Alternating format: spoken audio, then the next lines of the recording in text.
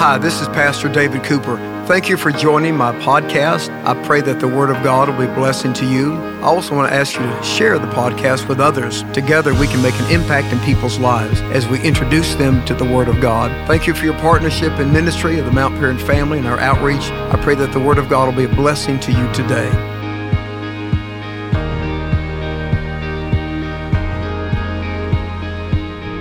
Today I want to talk about a very important subject that personally I don't know a lot about in my life, but it's a very important principle that Jesus teaches us in the Beatitudes. The Beatitudes are the psychology of Jesus, secrets to living a healthy and happy life.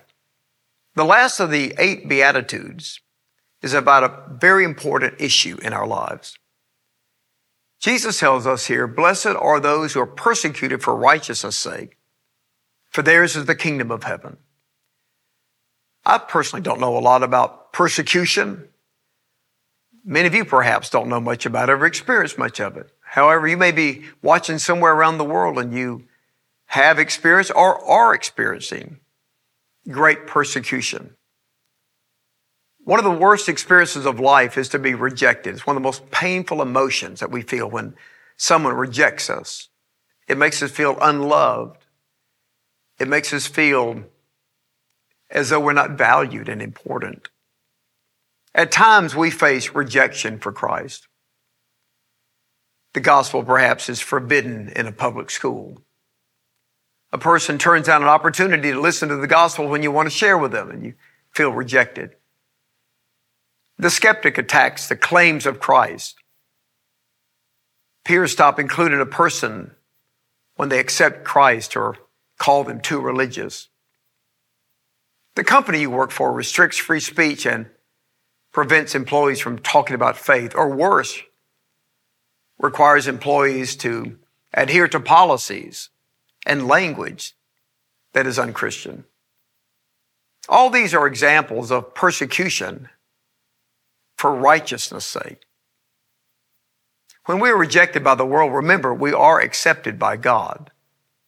And sometimes people's rejection of Christ and of the gospel is only temporary, as they are under conviction by the Holy Spirit, and God is dealing with their hearts and drawing them to the Savior. So don't always be discouraged when somebody doesn't want to listen or turns you off. They may be having spiritual issues going on. God is speaking to them. God is dealing with them. And in that moment, they kind of are pushing back.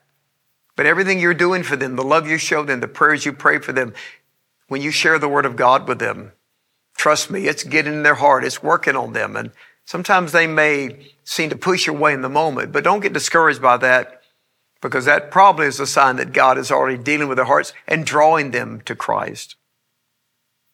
The question is, how are we to respond to persecution, whether it's mild rejection or it's overt persecution? There's some great lessons that we learn in Scripture about dealing with persecution, what it means to be persecuted for righteousness' sake. First of all, persecution is the cost of discipleship. Jesus said, if the world hates you, keep in mind that it hated me first. If you belonged to the world, it would love you as its own. As it is, you do not belong to the world, but I have chosen you out of the world. That is why the world hates you. John 15, verse 18 and 19. Jesus spoke of the cost of following him in Luke 9 and 23. If anyone would come after me, let him or her deny himself, take up his cross daily, and follow me. And sometimes persecution and rejection for Christ is a small way that we carry the cross of Christ. Cannot remotely be compared to Jesus carrying the cross for us. But it's a small price we pay at times to be faithful to Jesus. Second of all, persecution means sharing in the suffering of Christ. Now, this is a great mystery. We read about it several times in the New Testament, and I've often pondered it in my own life. What does it mean for me to share, to participate, is what that word means. In the sufferings of Christ, Jesus suffered on the cross. He finished the work of redemption. In what way does it mean to suffer with Christ, to identify with his suffering? It means that we are willing to suffer persecution because of our love and our commitment to Jesus.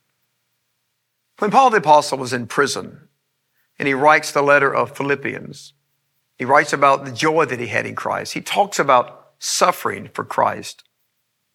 He wasn't there because he did anything wrong. He hadn't broken any laws. He was there because of a religious persecution and a political persecution, the way that we see people today in our world, sometimes made the object of a government intervention, almost a government penalty. But far greater in those days, in the Roman government, far greater in nations around the world, we see outright religious and political persecution. We see it today in China, the communist dictatorships around the world. We see it where Sharia law is practiced in some nations, and it's blasphemy to even talk to others about the gospel. And that's what Paul was the victim of, as many of the early apostles were in the church. But in the midst of that imprisonment, persecution, he writes in Philippians 3 and 10 in verse 11, I want to know Christ and the power of his resurrection and the fellowship of sharing in his sufferings. And so when we are persecuted, in that sense, we're identifying with the suffering Jesus, the Christ who was willing to be flogged for our transgressions, whipped by the Romans, the Christ who was willing to wear a crown of thorns, the Christ who carried a Roman crucifix and was nailed to it. In that horrible hour of persecution came the redemption of the world. The rejection of Jesus meant the redemption of the world by those that somehow wanted to get rid of him. But on the third day, he rose again triumphantly because he endured the suffering. The Bible says in Hebrews 12 and 2, let us fix our eyes on Jesus, the author and the finisher of our faith, who for the joy set before him endured the cross, scorned its shame, and sat down at the right hand of God the Father. And that's exactly what it means to suffer persecution, to not be ashamed of Christ. And in that sense, we share in the fellowship of his sufferings. We're not ashamed of Jesus because he was persecuted. He is the King of kings and Lord of lords, and yet he was willing to be despised and rejected of men. We're not ashamed of Christ. Paul said in 2 Timothy 1 and 12, I know whom I have believed, and I'm persuaded that he's able to keep that which I've committed unto him against that day. And he told Timothy, don't be ashamed of my chains. Don't be ashamed of me, Timothy, because I'm sitting in a Roman prison and I'm chained right now because I know whom I have believed. In Romans 1 and 16, Paul said, I'm not ashamed of the gospel of Christ. It is the power of God for the salvation of everyone who believes. And if we go through any rejection or persecution, we are in that moment sharing in the fellowship of his sufferings. And we are declaring, I'm not ashamed of Jesus. I'm proud to call myself by his name. You see, persecution, third of all, is the testimony of our faith. When you're willing to be persecuted and continue to hold your testimony, not get silent about it, you're standing up for Christ. When Peter and John, the first victims of persecution in the early church, were publicly flogged by a religious tribunal and told, don't preach in Jesus' name anymore, the Bible says that they rejoiced that they were counted worthy to suffer for the name of Jesus, Acts 5 and 41. These men, Peter and John, who had been with Jesus for nearly 4 years, and they were there for all the miracles. They were there for the teachings and the parables. They saw his glory. And yet things had changed. And now they're telling everybody about the hope that is in Jesus. And they didn't expect that some of the religious leaders, as the way that some people in religion will persecute Christ today. Flogged them, embarrassed them, commanded them don't ever preach in that name again. And yet, instead of getting bitter or mad or angry about it or filing a lawsuit against them, it says they rejoiced that they were counted worthy. It's an honor when someone may reject you in the moment because you're a Christian. They counted it an honor. They were worthy to suffer for the name of Jesus. That just means your faith is real and genuine and making an impact if you deal with some rejection for it. It's standing out. It's making an impact. The Apostle Peter tells us that we are blessed and we should rejoice when we suffer for Jesus' name. In 1 Peter chapter 4, verse 14 through 16, he says, if you are insulted because of the name of Christ, you are blessed.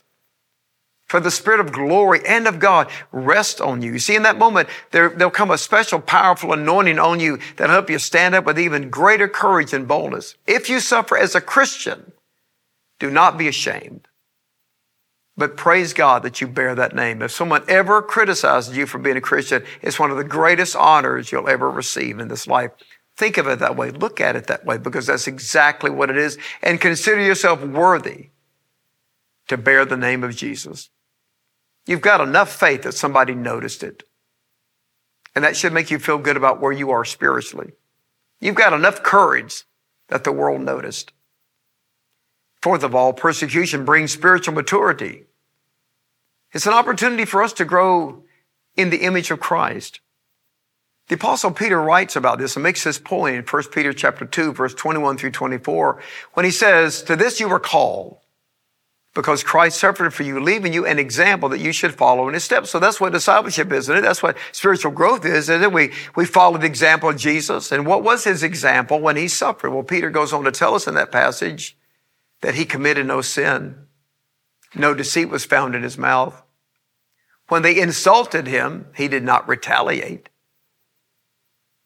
When he suffered, he made no threats. Instead, he, Jesus, entrusted himself to one who judges justly.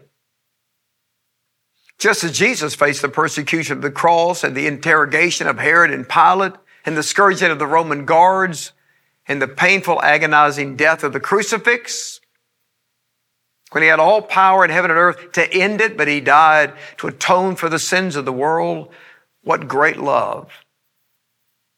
You see, when we follow in his text and we're willing at times to go through a rejection or persecution for his name, it helps our faith grow. It helps our courage grow. We begin to blossom. We're not weak. We're not timid. We're not powerless. We're not living under some illusion that faith in Christ has to be the easiest thing in the world. And we have enough strength of character and courage to stand up and be counted. What an honor if we're rejected or suffer any form of persecution for the name of Jesus. We have enough faith that somebody noticed the faith of Christ in us. So when you're suffering and you're going through rejection because of Jesus' sake, in Jesus' name, and your witness, you're following the example of Jesus. When he was insulted, Peter says here, he didn't retaliate. And when you're insulted, don't retaliate. If somebody where you work says something to you about your faith, don't run to the HR department. Don't retaliate. Just rejoice that you were counted worthy to suffer for the name of Jesus. When he suffered, Peter tells us here in 1 Peter chapter 2, I just quoted the passage, when Jesus suffered, he made no threats. Don't lash out. It's an honor. It's a badge of courage. You've got enough faith in your life that somebody noticed. And maybe they are under conviction. Maybe they're right now fighting. You know, when Jesus appeared to Saul of Tarsus on the Damascus road, and he saw Jesus in all of his glory, the Bible says he fell down before him in this incredible, dazzling moment of glory as he saw Christ. He said, "Saul, why are you kicking against the goads?" Saul of Tarsus was under conviction from the moment he saw the stoning of Stephen in the streets of Jerusalem. And in that moment, he gave approval of his death. He was a religious leader. The Bible didn't say he threw any stones, but he was standing there. And then when Stephen died, it was just like the death of Jesus. The last thing Stephen said was, "Lord, lay not this sin to their charge." And then he fell asleep. I don't think he even felt the stones. There's a grace for the martyrs. Saul was there, a Pharisee, a religious leader. People respected him. He thought the people were doing the right thing. Stamp out this Jesus business. But you know, his heart was under conviction for what he had done. That was the day that God began to deal with him and Christ began to deal with him. And when Jesus appeared to him on the Damascus road, it was the end of all this time of conviction. And he said, "Why are you kicking against me, Saul? Why don't you submit to my will for your life?" And that's when his heart was broken and soft and he repented. Look what a great man that Saul of Tarsus became, a world leader, a world influencer for Jesus. But he started as a great persecutor. But his approval of Stephen's death, he rejected the gospel in the moment. You see, it put him under conviction. And you may go through persecution or rejection, but God is going to use that to get people thinking about the gospel. to considering the claims of Christ. Your willingness to be rejected and even persecuted is a powerful witness. And finally, persecution is the ultimate test of our love for Jesus. I mean, how do we even know we love Jesus? We can say that's an emotional experience. But when we're willing to suffer for his name, that's the ultimate test of love. Jesus said in John 15:13, greater love has no one than this, that he laid down his life for his friends. And when we lay down our life for Jesus, it's the ultimate measure of our love. Finally, persecution brings a special reward in heaven. Jesus says, theirs is the kingdom of heaven. Jesus goes on in the Beatitudes to add a commentary on the blessing of persecution. Matthew chapter 5, verse 11 and 12. And blessed are you when men shall revile you and persecute you and say all manner of evil against you falsely for my name's sake. Rejoice and be exceedingly glad, for great is your reward in heaven. It's interesting how he amplifies the reward that belongs to those who are rejected for Christ or persecuted for him. Jesus told the persecuted church at Smyrna in the book of Revelation, chapter 2 and verse 10, be faithful even to the point of death, and I will give you the crown of life. If you're rejected for Christ, if your testimony is rejected, if someone makes fun of you, if someone tells you they don't want to hear about religion, if someone calls you a name or worse somewhere around the world, you face intense persecution. Rejoice and be exceedingly glad.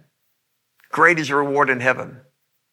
Count yourself worthy to suffer, to bear the name of Christ. Join me for prayer. Lord, we thank you today that you suffered for our salvation.